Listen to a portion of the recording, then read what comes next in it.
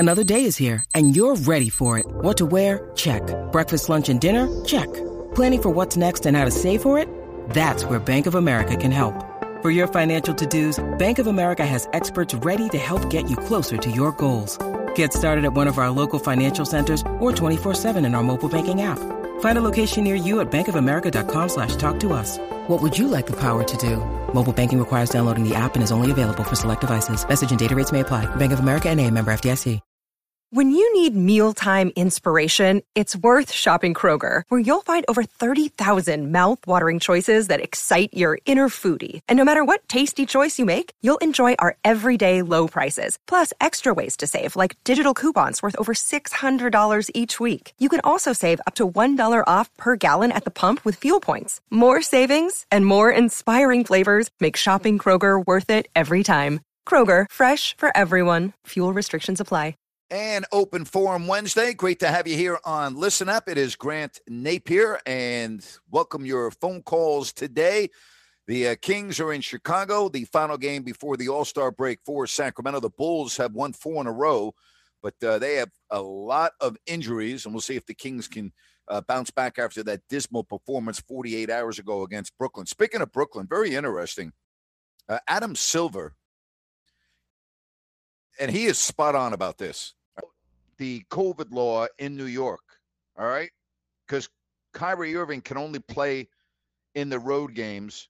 He can't play in the home games. Here's what Adam Silver said. This law in New York, the oddity of it to me is that it only applies to home players. I think ultimately that rule is about protecting people who are in the arena. It just doesn't quite make sense to me that an away player who was unvaccinated can play in Barclays, but the home player can't. To me, that's a reason they should take a look at that ordinance. Yeah, it's stupid. I mean, it makes no sense. It's ridiculous. I mean, it is beyond absurd. Like a lot of the other rules involving COVID in this country appear to be absolutely off kilter. I mean, it's terrible. I don't understand that. You know? I really don't. I mean, you're going to tell me that if you're an away player and you're not vaccinated, you can play in Barclays, but you can't if you're Kyrie Irving? I mean, we talk a lot about discrimination, right? Isn't that being discriminatory? It seems to me that's discrimination. That's what the hell that is. I'm not talking about racial discrimination. I'm just talking about ridiculous discrimination. I mean, it's awful. I mean, what the hell are you talking about here? You know? So I'm on the road team and I'm not vaccinated, but yeah, I can play. But Kyrie Irving can't. Would someone explain the rationale behind that, please? Seriously. Ridiculous. Speaking of Adam Silver, I did a rant on this today. You ready for this? If you didn't see my rant today, you should go check it out. All right? Now, make sure you're not driving or near a cliff. Adam Silver was talking about the press conference of James Harden and Ben Simmons following their trades. All right. Quote, he told this to Yahoo Sports, by the way. I did watch a little bit of James and Ben's press conference earlier today. And you're reminded that when you see them sitting up there on those podiums doing these interviews, these are human beings who, in both cases, have gone through very stressful situations. I wish the gentleman that he was talking to, Vincent Goodwill, interrupted him and said, what stressful situations have they gone through? James Harden makes $41 million a year. Ben Simmons makes $29 million a year. James Harden was a malcontent in Houston, forced his way out. He wanted to go to Brooklyn. Now he goes to Brooklyn, and no one wants him in the locker room. You know, he's a disaster. He wants to get out of Brooklyn. He goes to Philadelphia, and we're supposed to feel sorry for him because he's going through a very stressful situation. I got to feel sorry for Ben Simmons because he got his feelings hurt after the playoffs last year and didn't report to camp. And then when he finally got his ass into Philadelphia, Doc Rivers had to kick him out of practice for being unprofessional. I'm really I'm supposed to have compassion for those two guys because they have gone through very stressful situations. Yeah, it's really stressful. Really stressful, Adam. Commissioner went on and said this: you want people to feel at the end of the day they have outlets for their stress, that they can be productive within their work setting. But I'm not surprised that we've seen some heightened flare-up of some issues, that might have otherwise been handled behind closed doors, but this is not the way I would have liked to see it happen. So Adam Silver says you want people to feel at the end of the day that they have outlets for their stress. Kind of like James Harden when he gets on his private plane and flies to his favorite strip club in his favorite city.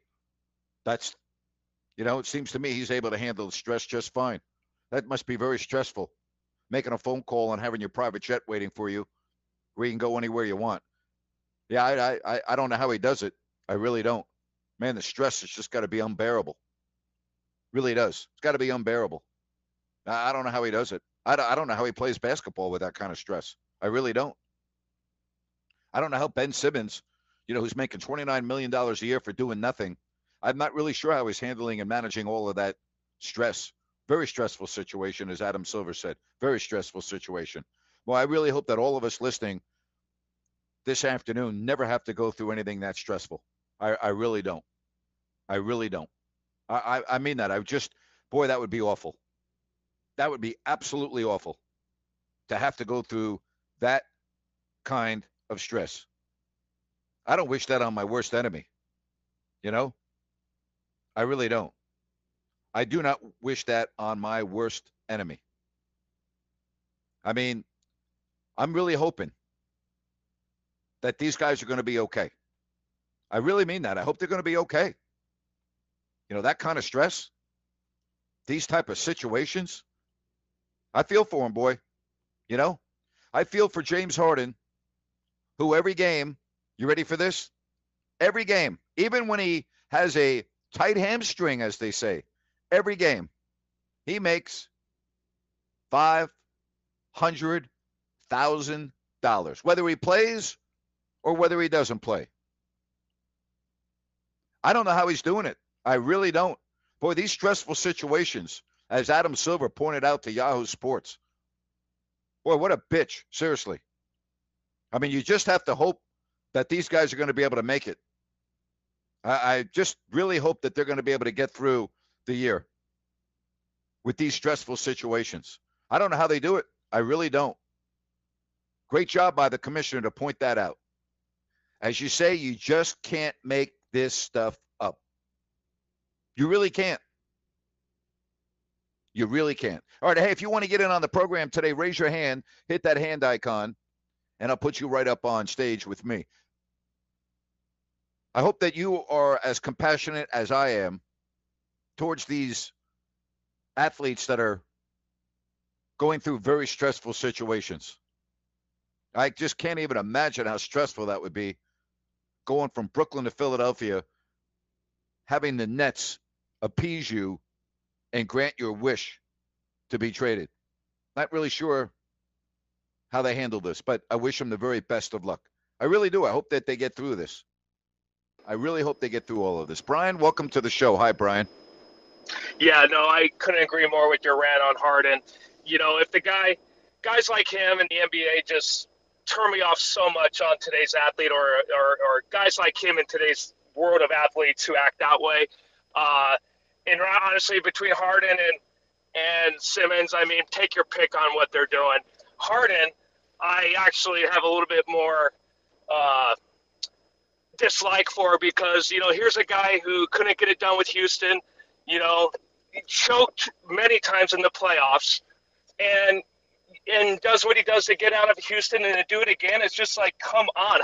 How do you like an athlete like that? I mean, it's just an awful example of what an athlete should be, a pro athlete should be. When I hear stuff like this, I have even more respect for someone who, like Steph Curry, who's been the consummate professional over the years. And I I'm not a Warriors fan, but I just really appreciate his professionalism and what he's done over the years. And, speaking of, KD was another guy I didn't really care for when he couldn't get it done with Russell and left and joined the Warriors, the team that he couldn't get past. It's just stuff like that. Yep. Like when these athletes do that, I just don't understand. You know what I mean? James Harden's an embarrassment to the league. I mean, he really is. I agree with you about Steph Curry. I feel the same way about Damian Lillard. There are a lot of guys that I would love to pay money to go watch because I have a lot of respect for them, and those are two right there. I have zero respect for James Harden. I think he's a disgrace. I think he's an absolute embarrassment for the league. And you know what else is embarrassing? That the members of the national media are too afraid to speak up and call the guy out. It's ridiculous. You don't see any of the national people call James Harden out. Maybe Stephen A. Smith, but I'm talking about, the writers, the other members of the media. James Harden just gets a free pass all the time. He got a free pass with getting out of Houston.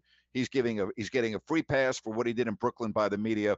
I don't understand it. I really don't. I don't understand how the members of the national media continue to give this guy a pass. He's an embarrassment to the league.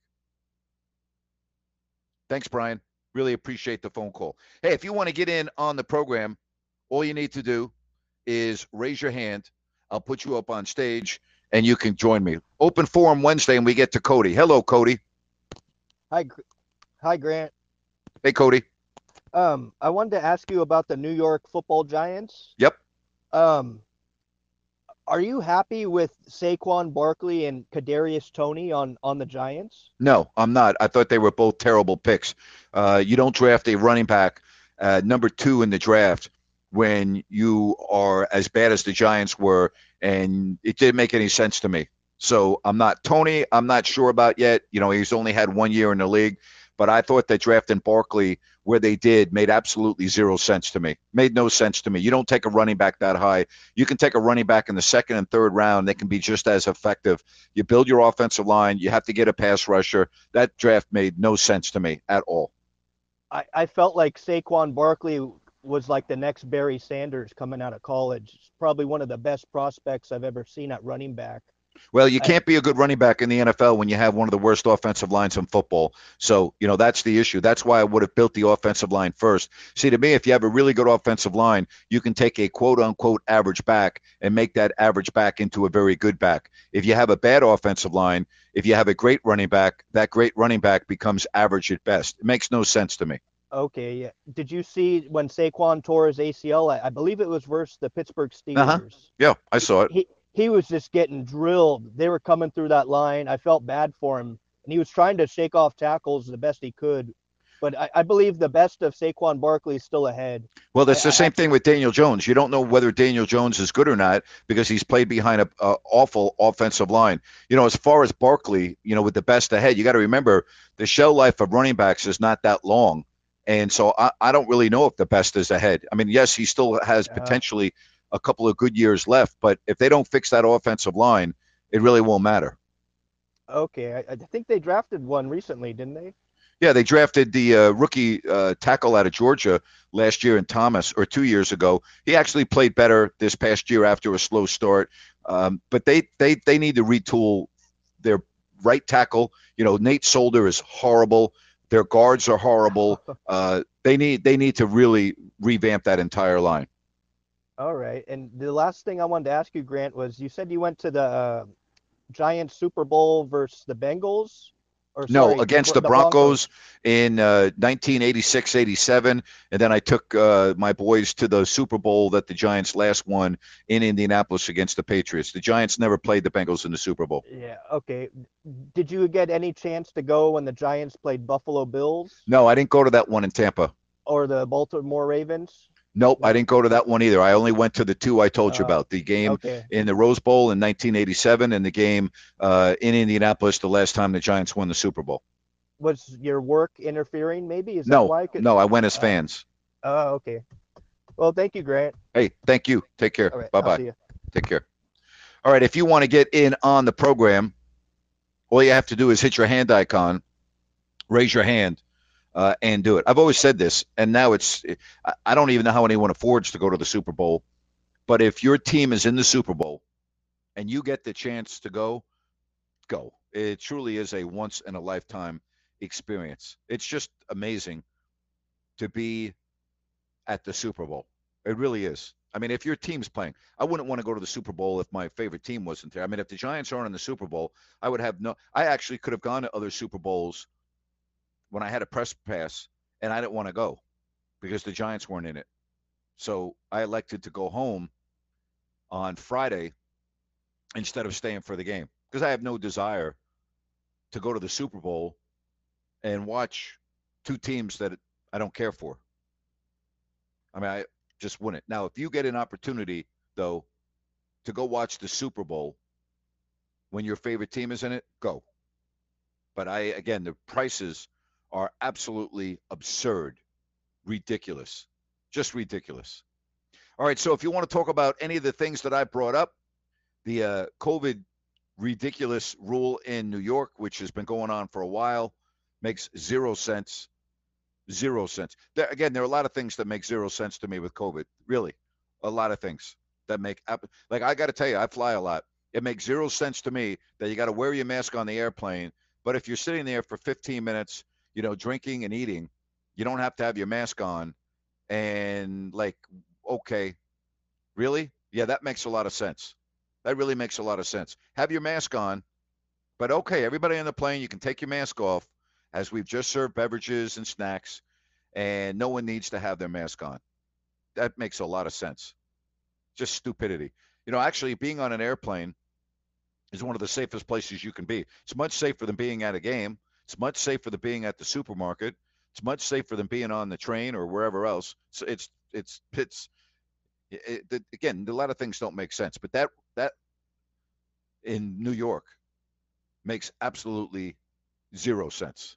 Seriously, absolutely stupidity is what that is. Stupidity. Speaking of stupidity, we could talk about Major League Baseball, right? Pitchers and catchers were supposed to report yesterday. Here we are on February 16th, and no deal. Nothing. No talks planned.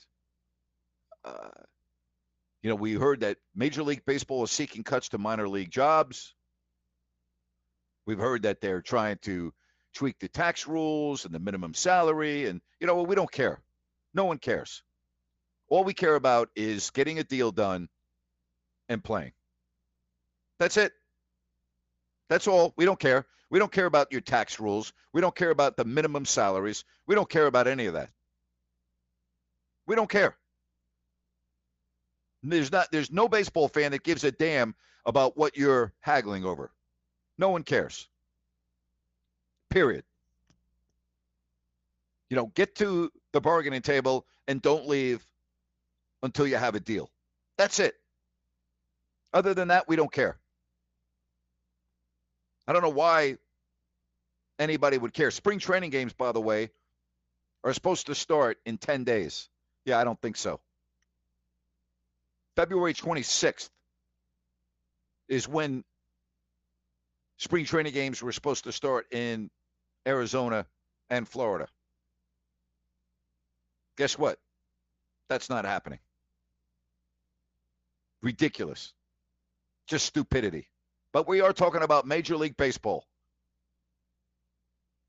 I mean, we talk a lot about, or I talk a lot about Roger Goodell, and I think there needs to be new leadership in the NFL. Rob Manfred, really? In 2022, with everything that's gone on and the pandemic, and you're going to, be in charge of a sport that can't get a deal done. And I understand it takes two sides to tango. I get that. But you're the commissioner. Make it happen. Can you imagine sitting having this conversation in the middle of March if there's no deal? Terrible. Seriously. Hard to believe. It really is, to me, hard to believe that here we are on February 16th and there's no deal. And not only is there no deal, it doesn't appear that there's a deal in sight. Unbelievable to me. All right, NBA All-Star Game this weekend. Games tonight in the Association. Atlanta is at Orlando. Detroit at Boston. Washington travels to Indiana. The Knicks host the Nets. Kings, as we mentioned, are in Chicago. Portland at Memphis. Memphis beat New Orleans last night. Portland beat Milwaukee in Milwaukee on Monday night. Toronto travels to Minnesota. Oklahoma City hosts San Antonio. You have Phoenix at home to Houston. And Denver is at Golden State. So you got the All-Star game this weekend. Only, I think there are 5 games tomorrow to wrap up the unofficial first half. Miami is in Charlotte tomorrow. Washington travels to Brooklyn. New Orleans is home to Dallas. Philly is at Milwaukee. And Houston is in LA to take on the Clippers. So there you have it. That is your final games before the All-Star game this weekend. Now, as far as the Kings go tonight, they're taking on a Chicago team that has won 4 in a row, but they've got a lot of injuries.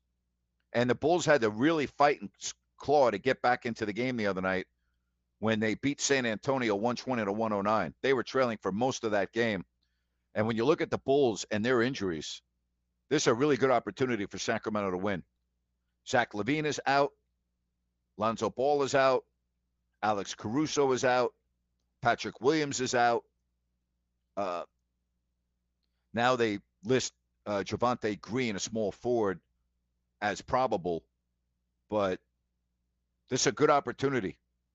Good opportunity for Sacramento to go into the Windy City and get a win. I know I'm speaking crazy when I talk like that, but again, getting Green back will help Chicago. DeRozan's the real deal. Vucevic is very good, but without LaVine, that's a big loss. Without Ball, without Caruso, but you better play a hell of a lot better than you did the other night in Brooklyn. That's for darn sure. That's for darn sure. When you look at the Eastern Conference and you look at the Bulls, they are tied with Miami at 37-21.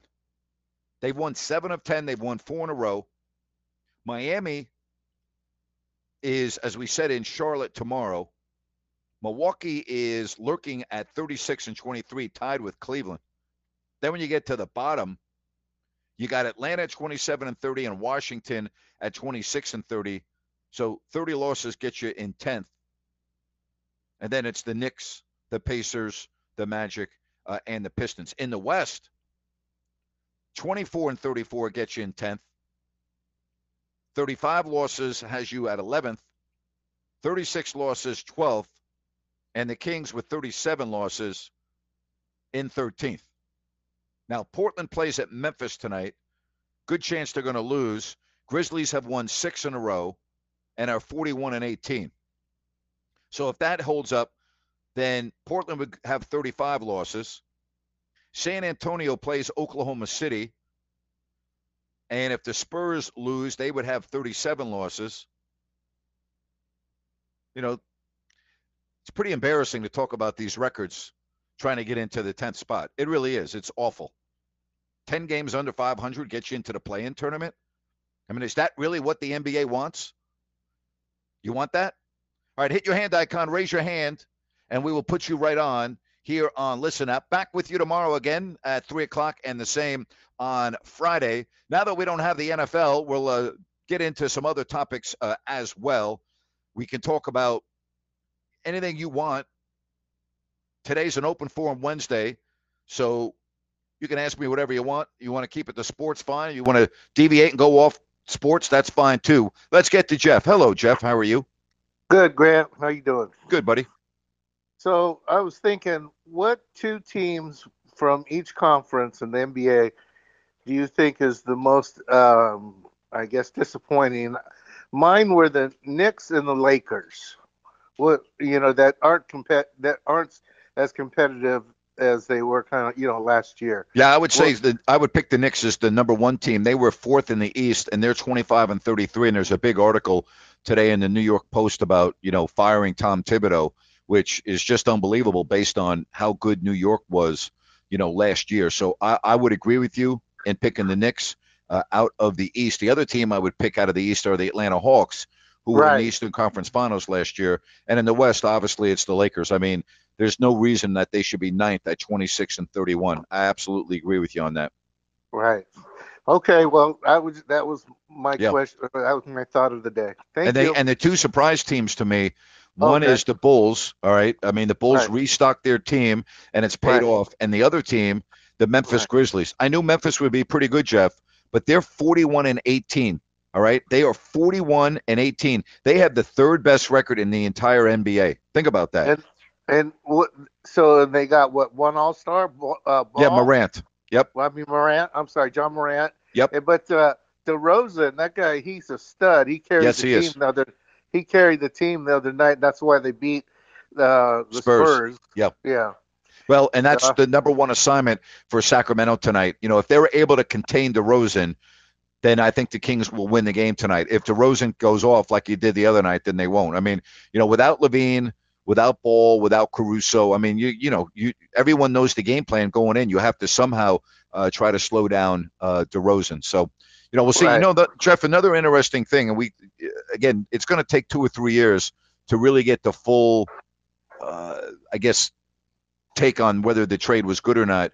But you know what? Tyrese Haliburton has had some really good games so far in his first 2 games for Indiana. He's exactly what they wanted, and he's put up some really nice numbers for the Pacers. I seen that. Did he get a triple-double the other night? I don't think he had a triple-double, but he had very high assist points. He's shooting the ball well, and tonight they're home against Washington. But just reading on – and, again, you got to be careful of making too many assumptions based on 2 games, but I've been reading a lot of really good things from the folks in Indiana about Haliburton. They really like him. Well, he's a good kid. I wish him a lot. Let's talk about character, and it's top shelf. DeMarcus, he had no character, and some of these other guys, they have no character. Even LeBron James, like you've said, with his social media stuff and everything. I mean, that's one thing. Haliburton. Yeah, he's a class A. Yep. He was a good kid. Yep. Thanks, Jeff. Have a great night. All right, you too. I mean, there's really nothing you can say bad about Tyrese Haliburton. I mean, he's a true pro already in his second year. Nico, welcome to the show, Nico. What's up, Grant? How we doing, my man? Good, Nico. How are you? I'm all right, my man. Just getting off work, back in California, enjoying the beautiful sun. Can't complain. Good for you, buddy. That's right. So I kind of just jumped in here a little bit ago. I kind of caught the tail end of the MLB stuff. Yeah. I want to pick your brain, man. Barry Bonds and the Hall of Fame inductee, whole process. With your background, professional sports, I mean, as long as you've been in the game, dude, I mean, what's your opinion on all that, man? What's up? Because before you answer real quick, my whole thing is what confuses me is how some guys get in, some guys don't. The steroid, saga with all that. Some guys, are not, I guess, shunned, and some guys are given the pass. Like, what's your take on all that stuff, man? Barry Bonds should be in the Hall of Fame, and I am not a Barry Bonds fan. I was around him enough. I despise the man. He was as disrespectful as any professional athlete I've been around. So as a person, I'm not a fan of him. But if I were voting, Nico, if I had a vote, I would vote to put him into the Hall of Fame. Now, I'm okay with waiting 2 or 3 years because of the steroids and the lying and everything. I'm okay with don't get in at a first ballot, get in on the 3rd try or the 4th try. But here in 2022, not to have Bonds in the Hall of Fame is ridiculous. It's just absolutely, it defies logic to me. I don't understand it. And again, I don't like the man. I was in his presence enough. I thought he was a despicable person. However, I would vote for him to go into the Hall. He should be in the Hall of Fame. He's a Hall of Fame player. Yeah, see, that's my take on it too. I mean, overall, I clearly sorry about that. I don't know him nearly or have the background that you do, but it's just mind-boggling to me that somebody his stature and his statistics is being held out. And I think the main thing for me is the fact that I think we all know the truth about the whole steroid thing, but he never fully, to my knowledge, ever got indicted. I mean, proven guilty of using, you know what I mean, in comparison to some of these other guys. So that always was just a huge head scratcher to me, man. I still can't wrap my head around that. Well, I think that the vast majority of baseball fans feel that he should be in. They feel that Clemens should be in, and the others, Curt Schilling. I mean, we can go on and on. Right. And it's kind of, yep. it's kind of hypocritical that David Ortiz gets in and Bonds There you doesn't. go. I mean, it doesn't make sense to me. Yeah, man. And one more thing, since we're talking about baseball, going back to just the kind of contradiction stuff, it's like, who was it a few years back that got caught cheating for the World Series? Was that the Royals? The Houston Astros. The Astros. It's like, dude, these guys are caught red-handed. I'm not a huge it enough, and it's just like stuff like that. And they're still able to keep their World Series title. Granted, they got disciplined and they got some penalties and whatnot, but it's just like kind of what you're kind of touching on with the the lockout, the new lockout, I guess. Yes. It's just the baseball's got to get it together, dude. I don't understand, man. I don't either, and it's really, now that football's over, a lot of us turn our attentions, to spring training. We get excited. I know a lot of people actually, have spring training trips. If you live out in California, a lot of people like going to Arizona for a couple of days and watching the games, and obviously in Florida. And now, there are no plans because there are no games. It's ridiculous. Yeah, it is, man. Right on, Grant. I'll let you back to it, man. Right on for the call, buddy. Hey, have a great one. Thank you. Appreciate it. Hey, you too, man. Yep. Good stuff, Nico. Appreciate it. Again, the lockout officially began on December 2nd, and I was reading an article yesterday.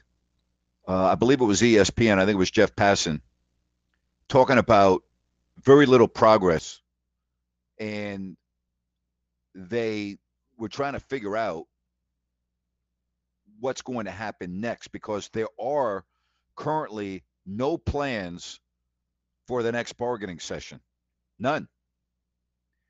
And based on the last meeting, Jeff Passan was saying it does not seem like the sides are getting any closer. So, what's going to happen? What's going to happen? I know that they did a question and answer. I'm bringing the article up right now. He did a story, Jeff Passan and Jesse Rogers. And one of the questions was, how concerned should fans be at this point? And the response was quite. At the meeting Saturday, MLB set a deadline to make a deal in time to salvage opening day of February 28th. They say, though, that's a soft deadline. If an agreement came together on March 3rd, it's difficult to imagine the league wouldn't be ready by March 31st. At the same time, it gives two sides that are meeting infrequently 2 weeks to figure out how to bridge a massive financial gap in a way that's palatable to an angry group of players and an unwavering group of owners. This is not 1994 yet, but in rhetoric and trajectory, it's starting to feel an awful lot like 1981 when a midseason player strike took out more than a month of the season, canceling 713 games. How about that? So, pretty bad, right? Pretty bad. I wouldn't be planning on baseball anytime soon. That's for sure. I really wouldn't. All right, let's get to Forrest. Hello, Forrest. How are you today? Hello, Grant, on a Wednesday. Hello, Good. Forrest, on a Wednesday. Thank you. I grew up in a baseball town in Lewiston, Idaho, up in the panhandle of Idaho, and the Lewis Clark Warriors were NAIA World Series champions for many years. I think they won 6 in a row, something like that. They hosted the World Series there in the small town of Idaho. It's 30,000 people. So grew up in baseball. My grandfather got me a subscription to the Sporting News, the Sure. Baseball Bible. Yep. And I think it was 8 years old. I read that thing cover to cover, knew all the stats and things. And then I've been to many Dodger games, and Major League Baseball sent out a survey here a couple months ago that I got. I filled out the survey, and they were asking about a strike and all of these things. And I was brutally honest. I just said, the analytics has ruined the game. I like home runs as much as anybody else. But if they strike, I don't really care if I miss baseball. 162 games, 82 games to go to, it's just saturated. There's too much. Yep. And I really don't, I'm ambivalent about whether or not there's baseball, because I love going over to Scottsdale, over to Arizona for spring training. And I feel bad for all of the people that rely on that income. Well, I'm right with you. It's an absolute disgrace what's going on. Hey, while I have you here, I hope you don't mind. I don't do this but I've been listening to your podcast on wine, and I want to just pass that on. I think that you do a phenomenal job with that, and feel free to let everyone know here on Listen App how they can listen, because I think it's outstanding. Very short vignettes, 5 and 6 minutes long. I think you do a great job with that. So let everyone know how they can listen to it. Well, thank you, Grant. It's wherever you listen to podcasts, Apple Podcasts or Google or wherever. It's just called the Best 5-Minute Wine Podcast. And I just pick wineries throughout and, condense it down to 5 minutes, little snippets about wine and whatever the particular winery is doing. And it's something, I love interviewing people. I don't drink wine. My wife does. But I just love the curiosity of what it takes to go in to make, to grow just from grape to the glass. And it's just amazing what they can do with these. And the biggest thing that I found in doing this was their objective is to give as much or as little water as possible to the vine. They want to stress that vine. That's why they have wineries on hillsides and different things. Yep. And just to stress that out and to see what happens. And it's just pretty much amazing. It's, it kind of mirrors life in its sense. Earlier you mentioned about James Harden and the commissioner saying that these guys are doing that. And I'm thinking all of their problems, about 90% of them are self-induced. Yes. Yes. Back to wine for a minute. I was fascinated. I was in Napa this past June, and I just really started to get into wine recently. I've always been, when I do drink, I've always been a beer guy. But anyway, it was very interesting talking to the people at the wineries, the effect that all of the recent fires have had on the vines, the smoke, not even, and they were explaining to me the damage that the smoke does to the grapes and everything else. And I thought it was fascinating. I learned a lot just by asking questions. But there's so much to learn about wine, the soil, different regions of Napa have different wines. And, I'm only speaking Napa here. I mean, obviously wines, Italy, France, we can go on and on. But I learned a lot. I was fascinated by all of that. Thank you. And I appreciate that. Were they saying that it's going to be a detriment with the smoke on the vine? Yeah, well, if the fires are like we've had the fires the last few years in that region, right. And yeah, the smoke, it goes right through the skin of the grapes. Yeah, because they are. Yeah, when people think grapes, it's not your table grape. It's very thin skin on those. But anyway, I really enjoyed listening to a couple of your podcasts. I think you do a great job with that. Thank you. And are you using the Roadcaster now? Not right now. As a matter of fact, I sent you an email earlier. I'm doing a test on it tomorrow. Okay, because it sounded clear today. Your microphone sounded really, really clear. Well, I'm going to try out the Roadcaster tomorrow, and I'll keep you posted.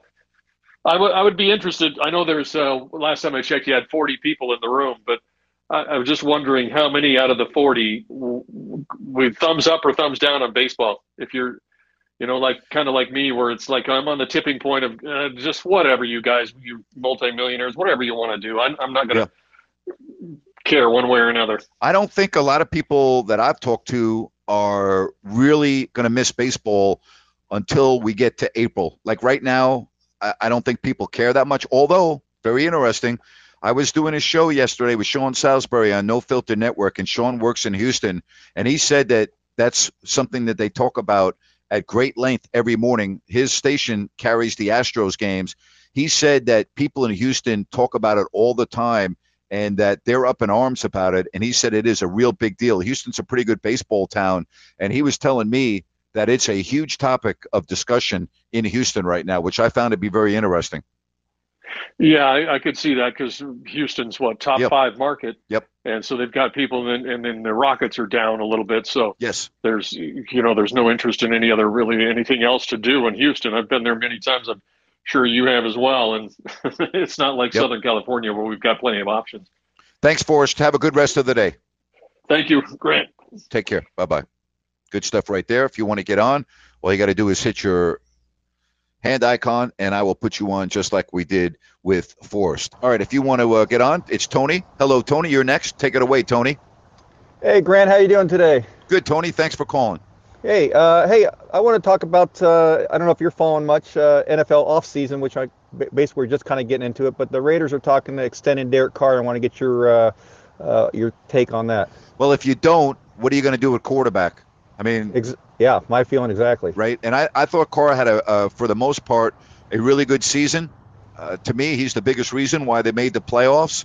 And I think now with Josh McDaniel coming in, with McDaniels, I think that, okay, you owe it to the organization to see how that marriage goes. And again, Carr's pretty good. Who are you going to get that's better? That's the bottom line. What are you going to do if you don't have Carr? What direction are you going to go in? Yeah, exactly. What do you draft somebody and then this is not a good draft this year for quarterbacks. Exactly, and then you're several years away, and I don't think they're Josh McDaniels and the new GM there wants to start all over again.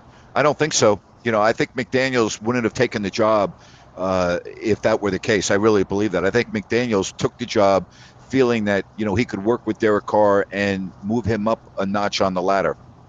Agreed. And hey, as far as baseball, yeah, I am a baseball fan, but I really don't care. As far as I'm concerned, they can start after the All-Star break, and let's just have that part of the season.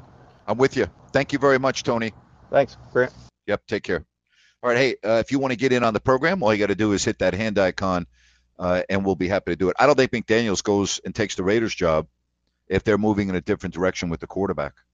And again, if you're not going to have Carr, then what do you do? I mean, do you bring Garoppolo over? Seriously, I mean, what do you do? How many quarterbacks would you try to get Aaron Rodgers? Okay, if you were able to get Aaron Rodgers, just hypothetically, does that put the Raiders as the team to beat in the AFC? Does it put them over Buffalo and over Kansas City? I don't know the answer to that question. Obviously, it makes them better. We do know that. Would you do that if you're the Raiders? Roll the dice? If McDaniels feels that you can't go to the next level with Carr? I mean, that's about your only option. That's about your only option. All right, if you want to hit the hand icon and come on with me, let's do it in Open Forum Wednesday.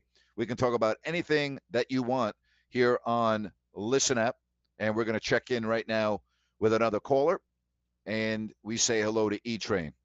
E-Train, go ahead. You're on with Grant. Good. How are you? Hey, got a question for you. In the NBA, why do you think the league refuses to address the problem with teams resting players? They have tried to address it. They've actually done several things, including making sure that players don't sit out on nationally televised games and other things, but they need to do more.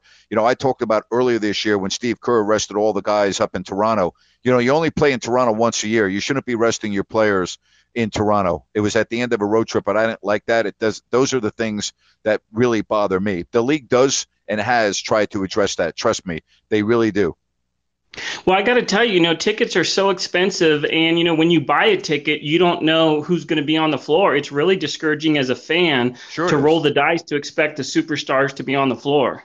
It's terrible. It's awful. I mean, it really is, especially if you are in a market like, for instance, when LeBron James played in Cleveland, if you were in Sacramento, he played once a year. All right. So that's a huge ticket. It's the number one ticket of the year. And it didn't happen to the best of my knowledge, but can you imagine, if they sat LeBron James out for his only appearance in Sacramento, or when Michael Jordan used to come in? Michael used to play every year. It's a bad look for the league. It really is. Well, and I got to tell you, even if I'm at home, I'm going to turn the TV off and not watch the game if they don't have the starters on the floor. Yeah, I mean, Greg Popovich is the one that really started all of this and made it fashionable, and it was really bad for the league. And then other coaches followed suit. And, the reality is without you and without me and without TV, the players don't have jobs. They're not making money. So they are entertainers. When you stop entertaining the customers, then you have a problem. Yeah. Perfect. Thanks, Grant. All right. Thank you. But trust me, the league does hate it too. And they've tried to fix the problem. They really have.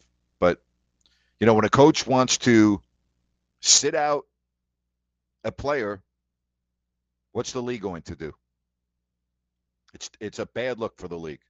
It really is. It's bad. I've talked about that.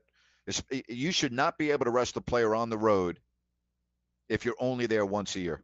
You just shouldn't. It's bad for the league. And I don't understand that. I do not understand that. Rest them at home. You got 41 games. Or if you go to a city twice, okay. But if you're only there once, to me, you should not be able to sit down a player for rest. It's a bad, bad look for the league. All right, hey, if you want to come on the program, hit that hand icon, and we'll do it. We'll put you right on. 3 o'clock tomorrow, 3 o'clock on Friday as well. I'd be curious, what is your sports viewing like? What's your sports habits now that football's done? And have you been watching the Olympics at all? I got to tell you, I've been trying to watch the Olympics a little bit at night. It puts me to sleep. It's awful. I mean, it really is. I never realized how many snowboarding events there are. I mean, it seems like, you got snowboarding, they're jumping off houses, they're going over railroad tracks, they're doing, I mean, I didn't even realize that there were so many snowboarding events. I mean, it's unbelievable to me. I turn the TV on and I'm like, what am I watching? I'm seeing guys do, twist and, 4 spins in the air and somersaults coming off. I'm like, what am I watching here? I didn't even realize that. Seems like every 4 years, the Olympics, they've got new events. I can watch that for like 10 minutes, and then I'm like, okay, I've seen it. Next. I don't get it. I can't get through it. I love the downhill, so I've watched the skiing, both the men's and the women's downhill, and the Super G I liked, But, man, I'm trying to get into the Olympics, and the Winter Olympics, I just can't do it. I watched a little of the figure skating last night, and then I'm like, okay, I'm going to bed. Seriously. I'm like, I'm done. I'm like, I'm out of here.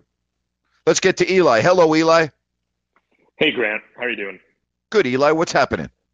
Good. I have to agree with you on the Olympics. I mean, I haven't watched it really at all, and part of my concern with it is just a lot of the corruption involved, as well as it taking place in China, which we know has issues. So I haven't been watching it. I've been watching pretty much basketball only at this point.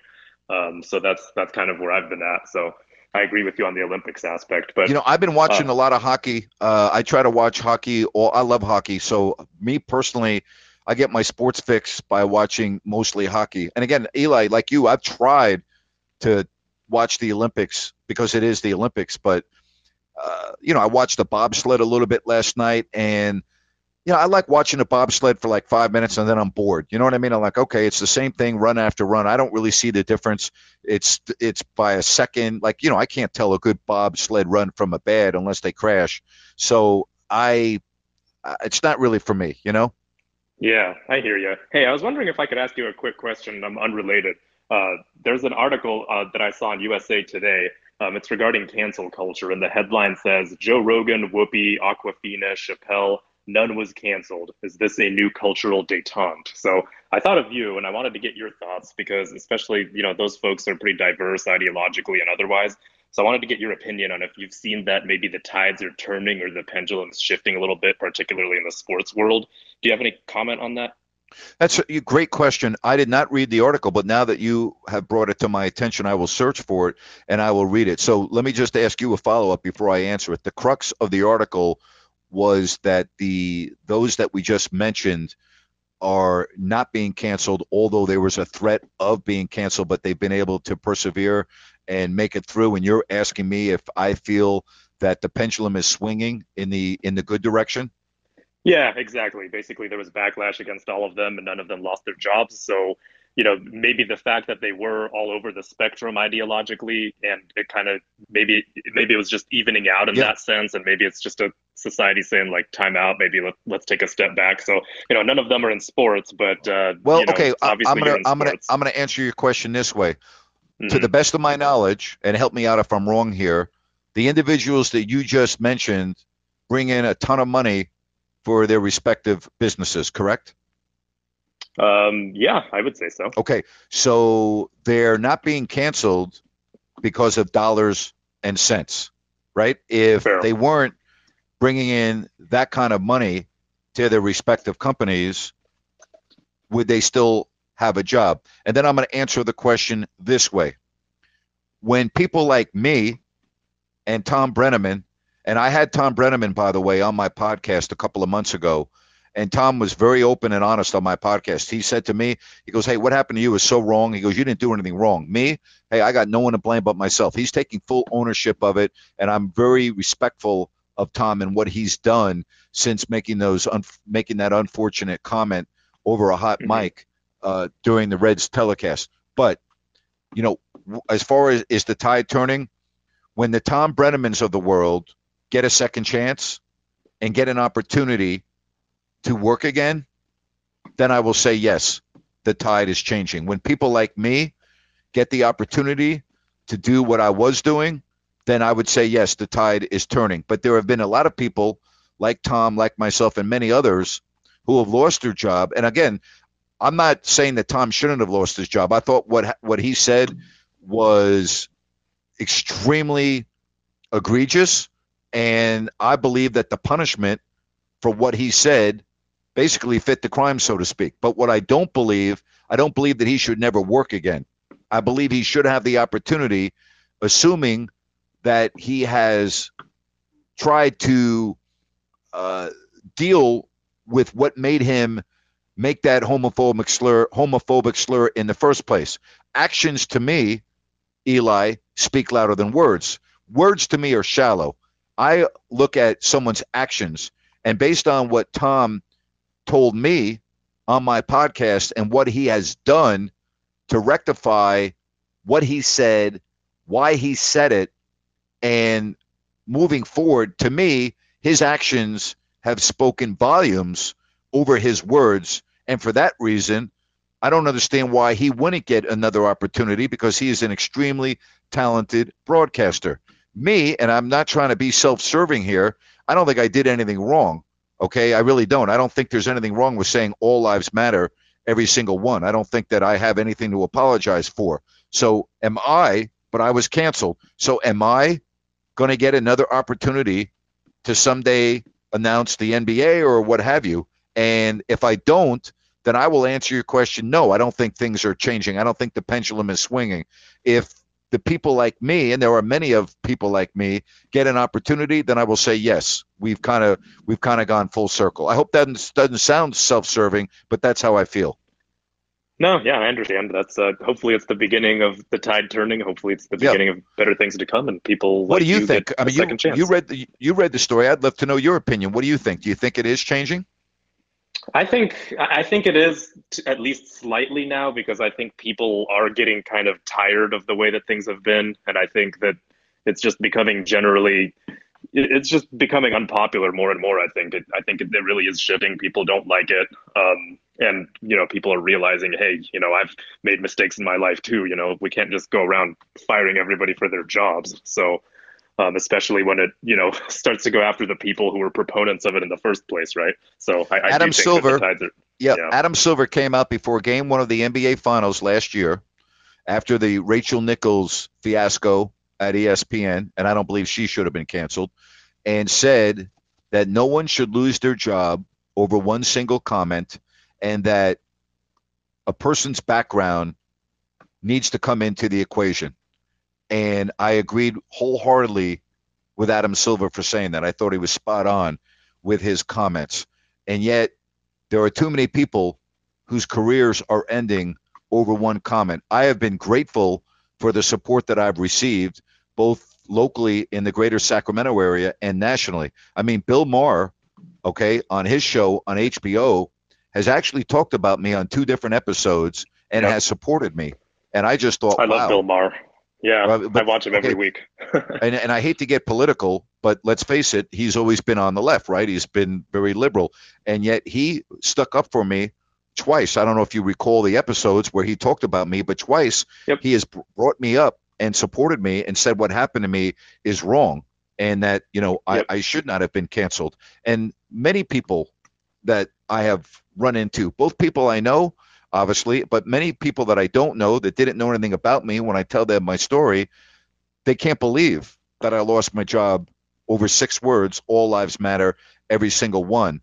And it's this. So I guess what I'm saying is, if someone were to hire me, whether it is an NBA team or an NHL team or what have you, they wouldn't get a backlash because just about the vast majority of people feel that what happened to me is wrong.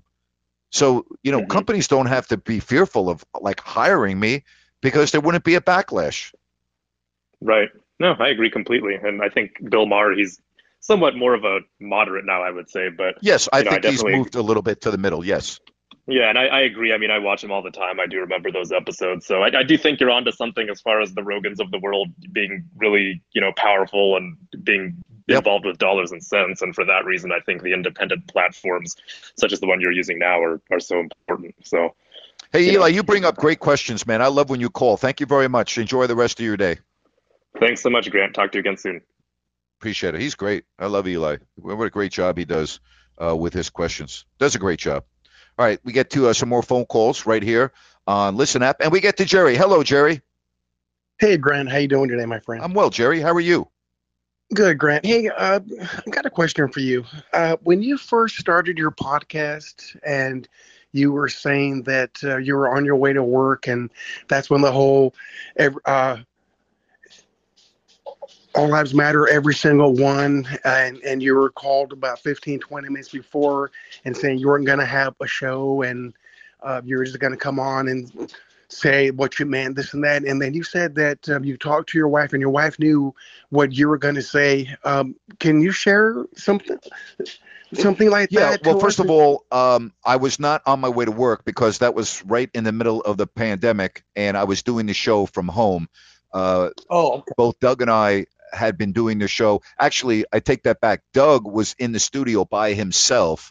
I was at home because they didn't want people together because of the height of the pandemic back in, May and June. All right. So I was doing the show from home. Yes, I had talked, obviously I had talked a lot with my wife leading up to that show. And, she was great. She said, just be Grant and speak from the heart and just tell people why you said what you said and everything's going to be fine. And I said, yes, I agree. I think everything will be fine. And I got a call my show began at 3:00 and I got a call at 2:40 stating that I had been put on administrative leave. I had talked with Doug extensively on that Monday, June 2nd or June 1st. I had spoken extensively with the producer of our show about what we were going to do. And I said to both Doug, and Doug encouraged me to do this as well, that, hey, just go on and speak the way you always speak, and everything's going to be fine. Doug said to me via text message he thought everything was going to be fine. I've got several messages from him saying, you're going to be fine. Just go and speak the way you always do. My producer, who's also African-American, said the same thing to me. He said, Napes, just go and do what you always do. We all know who you are and what you're about. You're going to be fine. And I never got that opportunity. I never had a chance to speak to all the people that I've spoken with for 26 years on the same radio station. And that is the main reason why I started my podcast. That is the main reason why I started my podcast. I started my podcast so that I could talk to people like you and Eli and Jerry and everyone else. That's why I really wanted to do the podcast. And I didn't realize at the time how much I would enjoy doing the podcast. I just thought, okay, you know what, I'll do it. I can reach out to the fans. And then when this Listen app came available, I was like, okay, wow, now I can really interact with the fans. Now I'm like, okay, now I'm all good. So I wrote this down, and I'm going to read it to you, okay? So I got a text message from my wife about, I was in my broadcast room where I do the show at home, okay? So I was alone. I was just gathering my thoughts, and I was like, okay, I'm getting ready. And at about 2:30, 10 minutes before I got the phone call where I thought I was going on the radio, my wife texted me, and she said, you speak your truth today. If it's your day, then make it count. Show everyone your love, compassion, anger about the senseless killings. I am praying your dad sits with you today, and you will have peace, the right words to say, and that they will be well received. What's very interesting about that is my wife never met my dad. My dad passed right after we started dating, but she obviously knows everything about my father from speaking with me and others. And my dad was a civil rights leader, an activist. That's the way we were raised. We were raised in a Unitarian church where the first principle is the inherent worth and dignity of every person. So she knows, even though she never met my dad, what my dad meant to my upbringing and how I lived my life. So I have that written down, by the way. You know, I didn't just it's interesting you brought that up, because right next to my laptop, I have a bunch of things that really were important to me that I like having, and I have not read that message from my wife in a long time. But I'm glad you brought that up, because she said it as well as anyone. Again, you speak your truth today. If it's your day, then make it count. Show everyone your love, compassion, anger about the senseless killings. I am praying your dad sits with you today, and you will have peace, the right words to say, and that we will be well received. My dad passed on November 2nd, 2007. And I've said this, I am so glad that my dad has not been alive to see what has happened to this country and what this last couple of years has been like, because it would have broken his heart. He would have been devastated beyond belief to see what has happened in this country over the last couple of years. But as you brought up, Jerry, I didn't get that opportunity. And I still, to this day, that is my biggest regret of everything. After 26 years giving my heart and soul to that radio station, which I did, okay, for 26 years. 26 years. I built up the audience. I feel like I really put KHTK on the map. I feel like that station and Carmichael Dave in the morning and me in the afternoon, our period of time that we went through in Saving the Kings with Kevin Johnson and all of the people that are fans of Sacramento, we came together as a community. We all worked together tirelessly. I mean, I'm so disappointed that the 30 for 30 documentary on the Kings down in the Valley was never shown, because it would have just blown people away. Everything that went on behind the scenes to save the Kings with David Stern, with Kevin Johnson. And it's such a shame that that never, ever was seen by the masses in Sacramento. A couple of people saw it when it was shown at the Tribeca Film Festival, and then at the Crest Theater, they had 2 or 3 showings before ESPN pulled the plug. But my biggest regret, even now, although I'm able to talk to so many people on Listen App, my biggest regret, Jerry, is that I didn't get that opportunity to speak to everyone, because I guarantee you, 100%, not 95, not 98, 99. I 100% guarantee you that if I was on the air that Monday at 3 o'clock, everything would have been fine. And that we would have been able to have a phenomenal 4-hour discussion with phone calls and banter back and forth. And that instead of just canceling me and disposing of me, we would have educated one another. We would have made the situation better.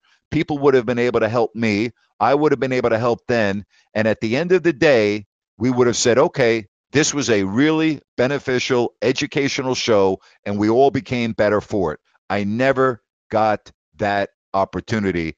And I really hope that Bonneville International has to pay for them firing me and disparaging me with their callous, awful comment that they put out on me 5 minutes after I was fired on June 2nd. Their statement on me was reprehensible. It was disgraceful. It was disgusting. It was defamatory. I can go on and on. It was awful, absolutely awful. And by the way, this is a company, and I encourage everyone to Google Bonneville International Leadership. Google Bonneville International Leadership and look at their leadership.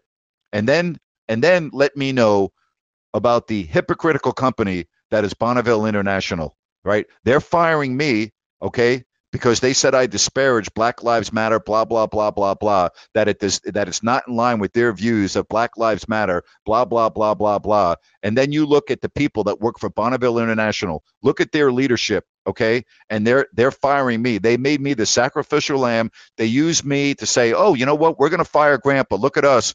We're all about Black Lives Matter. We're all about, equality. What a bunch of garbage that is. Again, Google Bonneville International Leadership and then get back to me and let me know the real story here. It's disgraceful. Grant, do you think if anybody from that radio station would have spoke up to ownership and told them the kind of person that you are, that they've known you for years, your callers have listened to you for decades, you think just one person speaking up could have saved your job at that station? My general manager was speaking up for me. He knew me. I've known him for a long time. This decision was not made, to the best of my knowledge. I think it went higher up, and that's another reason why I filed the lawsuit in federal court. I want my day in court. I want the truth to come out. I want people to have to speak under oath, and I want people to have to speak truthfully without perjuring themselves. And if that happens, I believe that I will prevail. And this lawsuit is not just about me. It's about for all the others, like Eli brought up, about all the other people that have been canceled in this country for just speaking what they believe in. I don't understand why we can't speak what we believe in. All lives matter, every single one. Think about that. 6 words end somebody's career, and I get fired over it by Bonneville International, and then they put out, the statement on me that was just awful. Again, I believe I had people speaking out for me at the radio station, but I don't know if it mattered or not. Well, Grant, that's good. I mean, and then I told you before, you did nothing wrong. You did nothing wrong. And what that station did to you, you know what, I hope it comes back to bite them in the ass, because, I mean, yes, you know what, I never heard of 1140 a.m. until you. So I appreciate that. Let me read the comments, by the way, for people that don't remember. This is, I was fired at about, 2:35 or 2:40 on Tuesday, June 2nd, okay? Here are the comments, or excuse me, here's the statement that Bonneville put out, and they read on the air at 3 o'clock on June 2nd. We were saddened by the comments Grant Napier recently made on Twitter. While we appreciate Grant's positive contributions to KHTK over the years, his recent comments about the Black Lives Matter movement do not reflect the views or values of Bonneville International Corporation. The timing of Grant's tweet was particularly insensitive. After reviewing the matter carefully, we have made the difficult decision to part ways with Grant. Then they went on and said, Bonneville's purpose is to build up, connect, inform, and celebrate communities and families. In the wake of George Floyd's tragic death and the events of the last several days, it is crucial that we communicate the tremendous respect that we have for the black community and any other groups or individuals who have cause to feel marginalized. Bonneville remains committed to fostering calm and promoting human dignity in the face of unrest. We plead for all to work together for peace and mutual respect. Yeah, go look at Bonneville International Leadership, okay? And let me know, all right, if you feel that that is a company that remains committed to fostering calm and promoting human dignity in the face of unrest, okay? Let me know if you feel that it is crucial, as Bonneville says, that we communicate the tremendous respect that we have for the black community. Really? Go look at Bonneville International Leadership and let me know if you see any person that does not look like me on their website. Stop me if you see anyone that is Asian. Stop if you see anyone that is Hispanic. Stop if you see anyone that is a person of color. Stop and let me know if I missed something. All right. And they have the absolute audacity and the nerve to put out that 2-paragraph statement, which is an absolute disgrace. And again, I encourage and I want people that are listening, and I want you to tell your friends, and I want you to put it on your social media platforms. I really do. I want you to put it on your social media platforms, and I'll retweet it and I'll repost it. I want the word to get out. What an absolute hypocritical, ridiculous organization Bonneville International is for putting a statement out like that on me, and then go look at their leadership council. It is a freaking disgrace. They are very hypocritical, Grant. And what they should have said with that statement, first, they should have said, thank you, Grant, for putting us on the freaking map, is what they should have said. I was out on Sunday before the Super Bowl with an African-American man of 65 years old. And we were waiting for pizza to be done because we were picking it up and bringing it to the party. And he knows all about my lawsuit. And he knows about what I said, but he had not. He started asking me questions about the lawsuit, where things stand. And I said to him, I go, Patrick, have I shown you this before? And he said, shown me what? I go, I want to show you something. And I showed him the Bonneville International Leadership page, and I showed him all of the people for Bonneville's leadership, and he could not believe it. He could not believe it. Patrick owns a huge construction company. He's very successful. And he said to me, he goes, if I ran my business like that, I would be out of business. He goes, I can't believe that. I said, can you believe it, Patrick? I go, look at it again.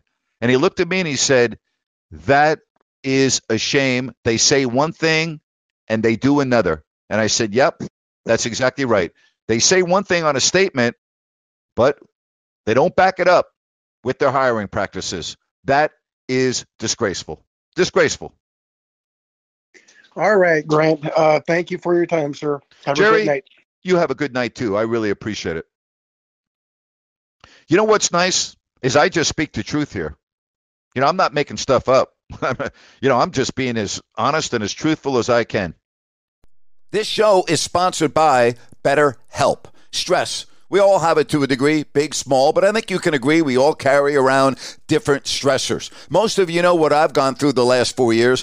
Complete career change, moving across the country, filing a lawsuit, being in the news often, dealing with all of that, trust me, has not been easy. And if you keep things bottled up, it can really have a negative impact on your life. Therapy is a safe space. You get things off your chest. You can figure out how to work through whatever's weighing you down. It's helpful for learning positive coping skills. You can set boundaries. It empowers you to be the best version of yourself. And you know what, folks? It's not just for those who have experienced major trauma. Hey, if you're thinking of starting therapy, give BetterHelp a try. It's online. It's easy, convenient, flexible, and it's suited to your schedule. All you have to do is fill out a brief questionnaire to get matched with a licensed therapist. Switch therapists anytime for no additional charge. Get it off your chest with BetterHelp. Visit BetterHelp.com/Grant today to get 10% off your first month. That's BetterHelp, HELP.com/Grant. Hello, it is Ryan, and we could all use an extra bright spot in our day, couldn't we? Just to make up for things like sitting in traffic, doing the dishes, counting your steps, all the mundane stuff. That is why I'm such a big fan of Chumba Casino. Chumba Casino has all your favorite social casino-style games that you can play for free anytime, anywhere with daily bonuses. That should brighten your day a little. Actually, a lot. So sign up now at ChumbaCasino.com. That's ChumbaCasino.com. No purchase necessary. VGW Group. Void where prohibited by law. See terms and conditions. 18+. And we talk about Eli and asking me about cancel culture and the examples of people like myself that have lost their careers over a comment. But my comment was factual. My comment's a truthful comment. All lives matter. Every single one. I mean, I heard George Floyd's brother say that when Derek Chauvin was found guilty in court. Right? He came out and said that. I saw LeBron James give a press conference. And he said that all lives matter. But I can't say all lives matter, every single one. I see. Interesting. So George Floyd's brother can come out on the steps of the courthouse and make that comment, and yet I'm fired for it. And I'm fired by a company based out of Salt Lake City, owned by the Church of Latter-day Saints, whose leadership only has white men and white women. That's it. But not me. Nope. I can't work for that company. I have to be fired. Incredible. And they have the nerve to say it is crucial that we communicate the tremendous respect that we have for the black community. Well, you obviously don't have the respect for the black community enough to put someone of color on your leadership council. Actions speak louder than words. Actions speak louder than words. Those words from Bonneville International are hollow to me. You know what? They're hollow. Actions. The actions. Again, go look at Bonneville International Leadership and look about the leadership of that company.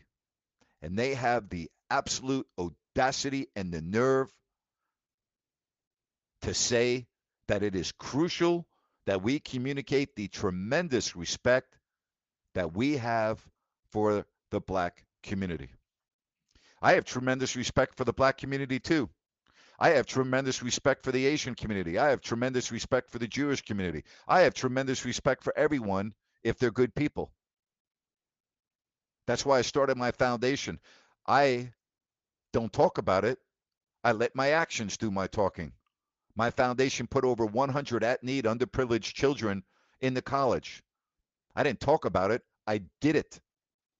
Me and Joe Namath, not the Jets quarterback, started the foundation in the early 2000s, the Future Foundation of Sacramento.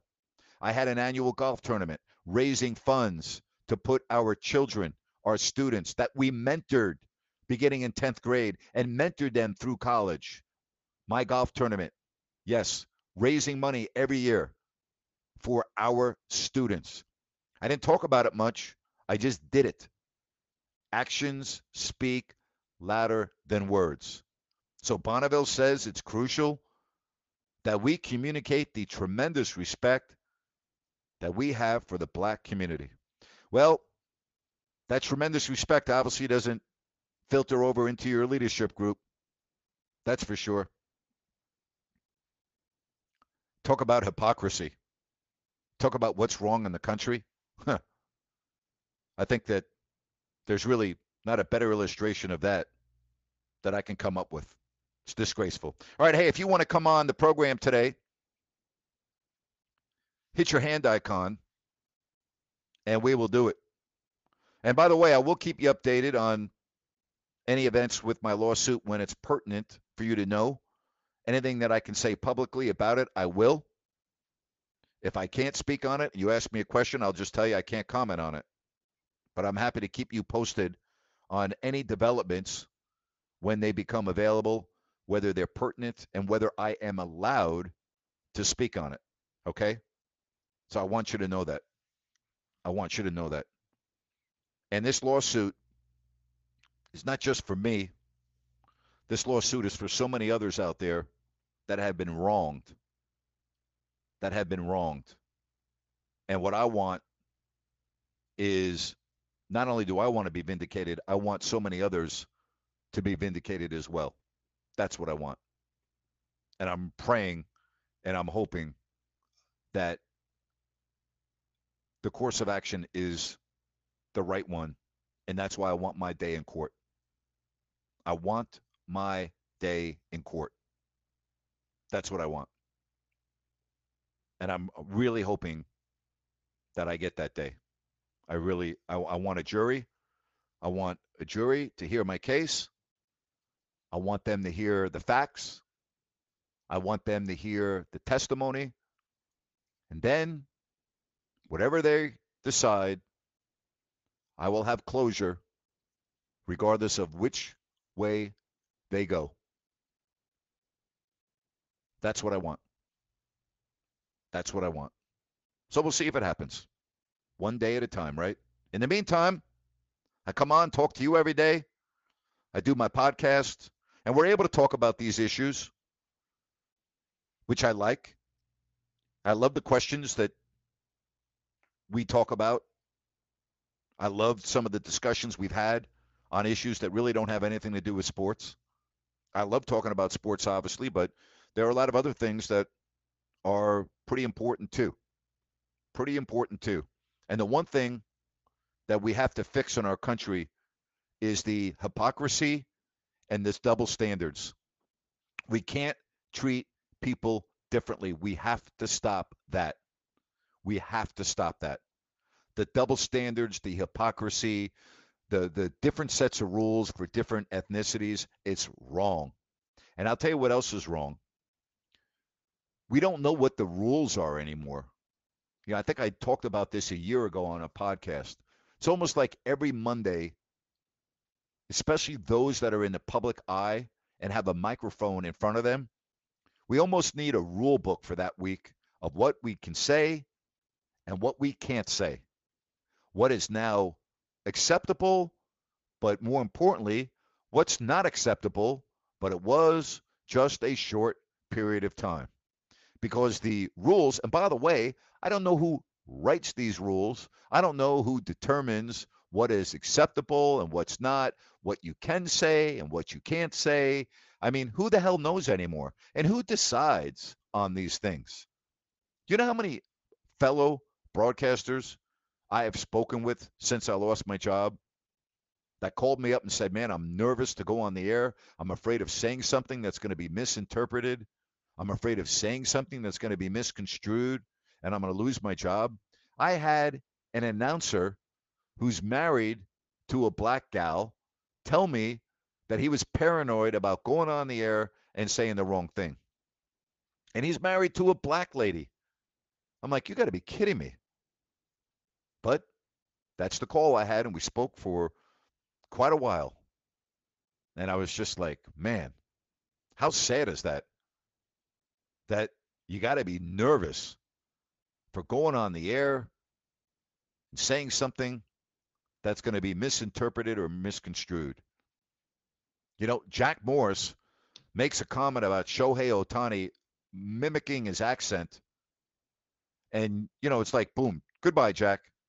Hall of Fame pitcher, legendary Detroit Tigers figure. And then Shohei Ohtani comes out and says he didn't have a problem with it. Again, we just have so much overreaction in our society. It's ridiculous. All right, Jeff, you're next. Hello, Jeff. Hey, Grant. So when you had originally come out and said that Bonneville International was the company and said that the Church of Jesus Christ of Latter-day Saints are the ones that own that company, as a member of that church, immediately went, wait, what?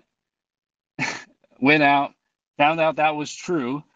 Had a phone call with my dad even to go, did you know this? Nope, had no idea. And to this day, I still don't understand. I don't understand. As you know better than anybody, I mean, you've been doing this for how many years now? Have you actually been broadcasting? Because it's way before you were with the Kings.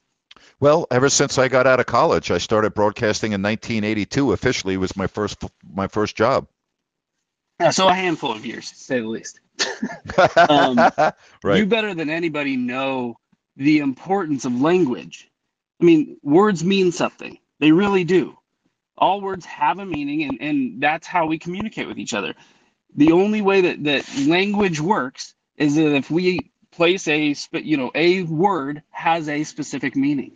And we, it's meme culture that we have now, where everything's a joke, everything's a meme, and I appreciate that. I like that type of stuff. But what I'm getting at is, for example, what does "Let's Go Brandon" mean?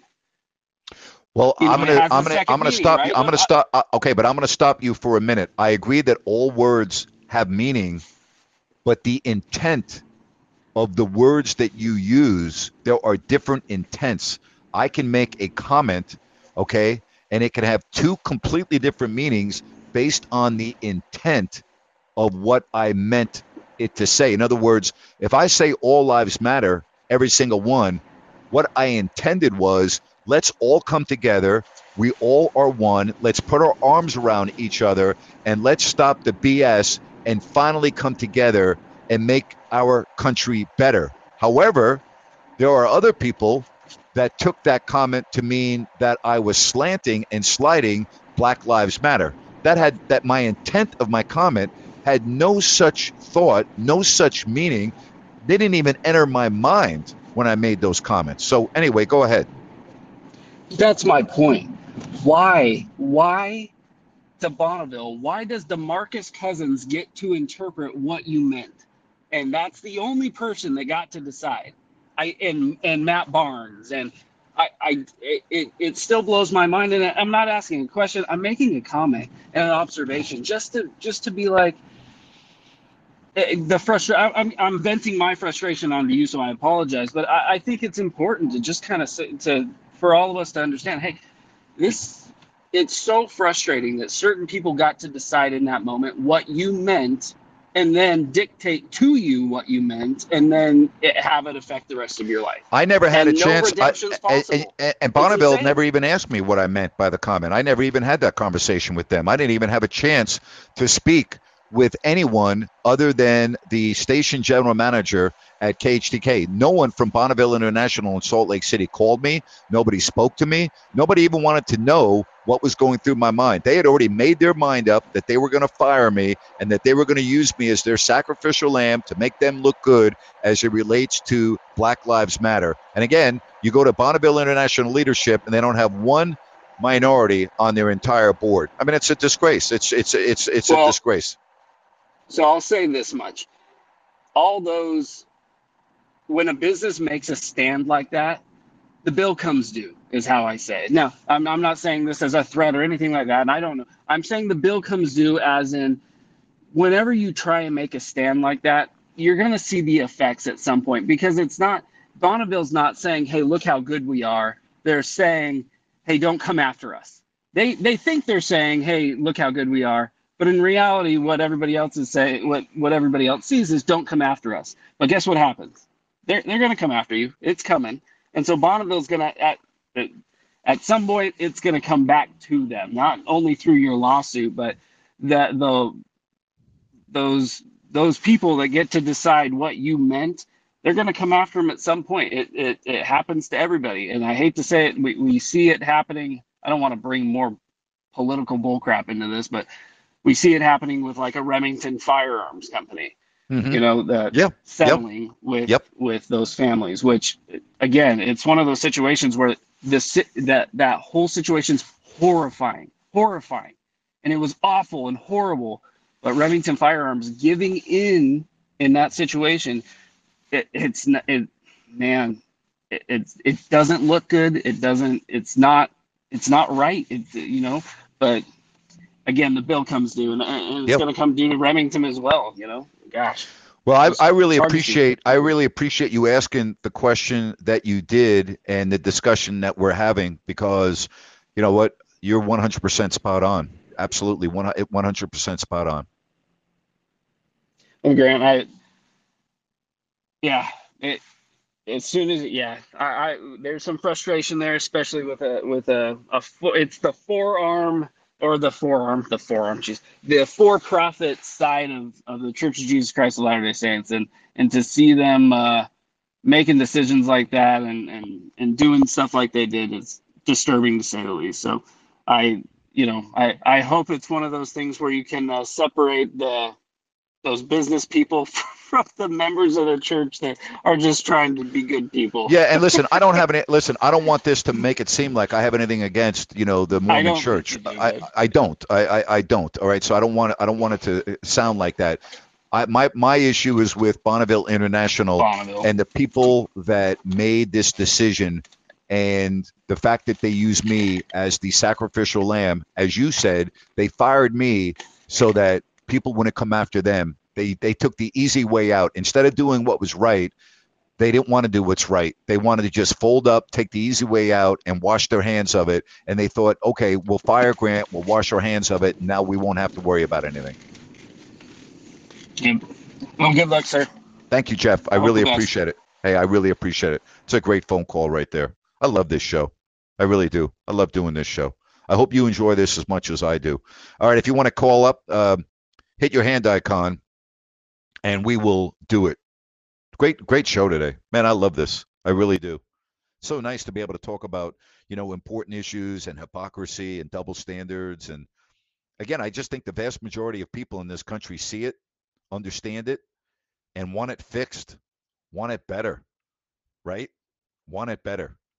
And I hope, as Eli said in that article in USA Today, I hope he's right. And even if I don't end up working again in the field that I really want to, but it helps out others, then I'm fine. Then I'm okay. But I want to prevail in my lawsuit to give others optimism and hope that when they're canceled for what appears to be something that is not worthy of being canceled, that they have the courage to stand up and fight for what is right. Because that's what I'm doing. All right?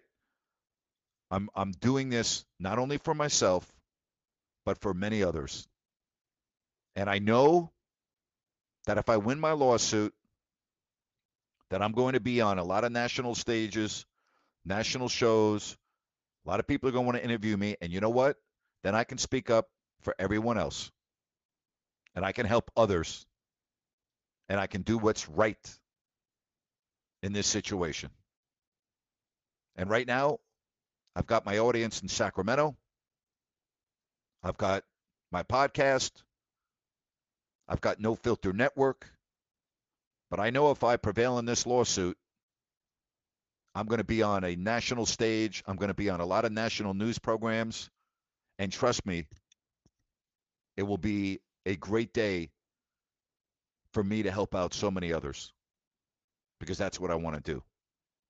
All right, again, don't forget tomorrow, 3 o'clock, Friday, 3 o'clock. I put it on the page Open Forum Wednesday. I ought to just put that every day, right? You should just know and pass the word along to your friends and others that, this is what we're doing, and we can talk about anything. I love talking about sports. I really do, but there are other important things that we can talk about as well. And there are going to be a lot of other issues, that continue to come up in addition to sports. And if we can have great conversation here, then I'm all for that. Clayton, you're next. Hello, Clayton. Hey, how's it going? Thanks for taking my call. I just had a quick question. If you had the jury trial, where would it take place? To the best of my knowledge, it would take place in Sacramento. But I assume we filed it in federal district court, but I don't know that for sure, but I'm assuming so.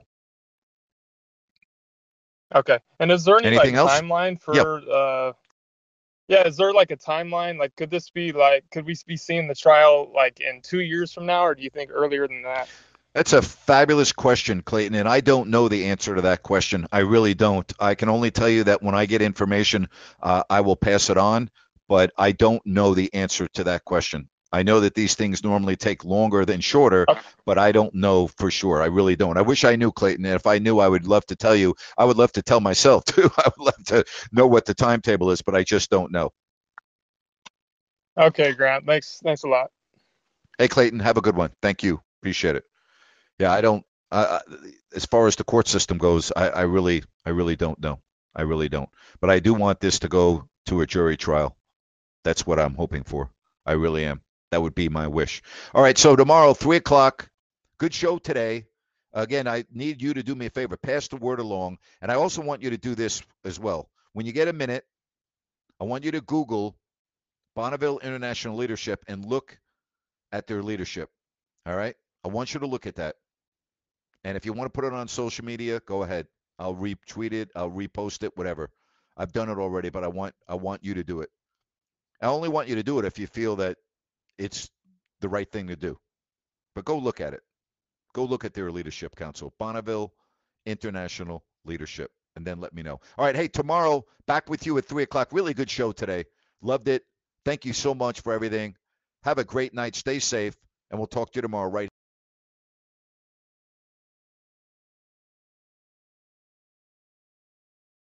Step into the world of power, loyalty, and luck. I'm going to make him an offer he can't refuse. With family, cannolis, and spins mean everything. Now, you want to get mixed up in the family business. Introducing The Godfather at ChumbaCasino.com. Test your luck in the shadowy world of The Godfather slot. Someday, I will call upon you to do a service for me. Play The Godfather, now at ChumbaCasino.com. Welcome to the family. No purchase necessary. VGW Group. Void where prohibited by law. 18+. Terms and conditions apply. Lucky Land Casino, asking people, what's the weirdest place you've gotten lucky? Lucky? In line at the deli, I guess? Aha, in my dentist's office. More than once, actually. Do I have to say? Yes, you do. In the car before my kids' PTA meeting. Really? Yes. Excuse me, what's the weirdest place you've gotten lucky? I never win and tell. Well, there you have it. You can get lucky anywhere, playing at LuckyLandSlots.com. Play for free right now. Are you feeling lucky? No purchase necessary. Void where prohibited by law. 18+. Terms and conditions apply. See website for details.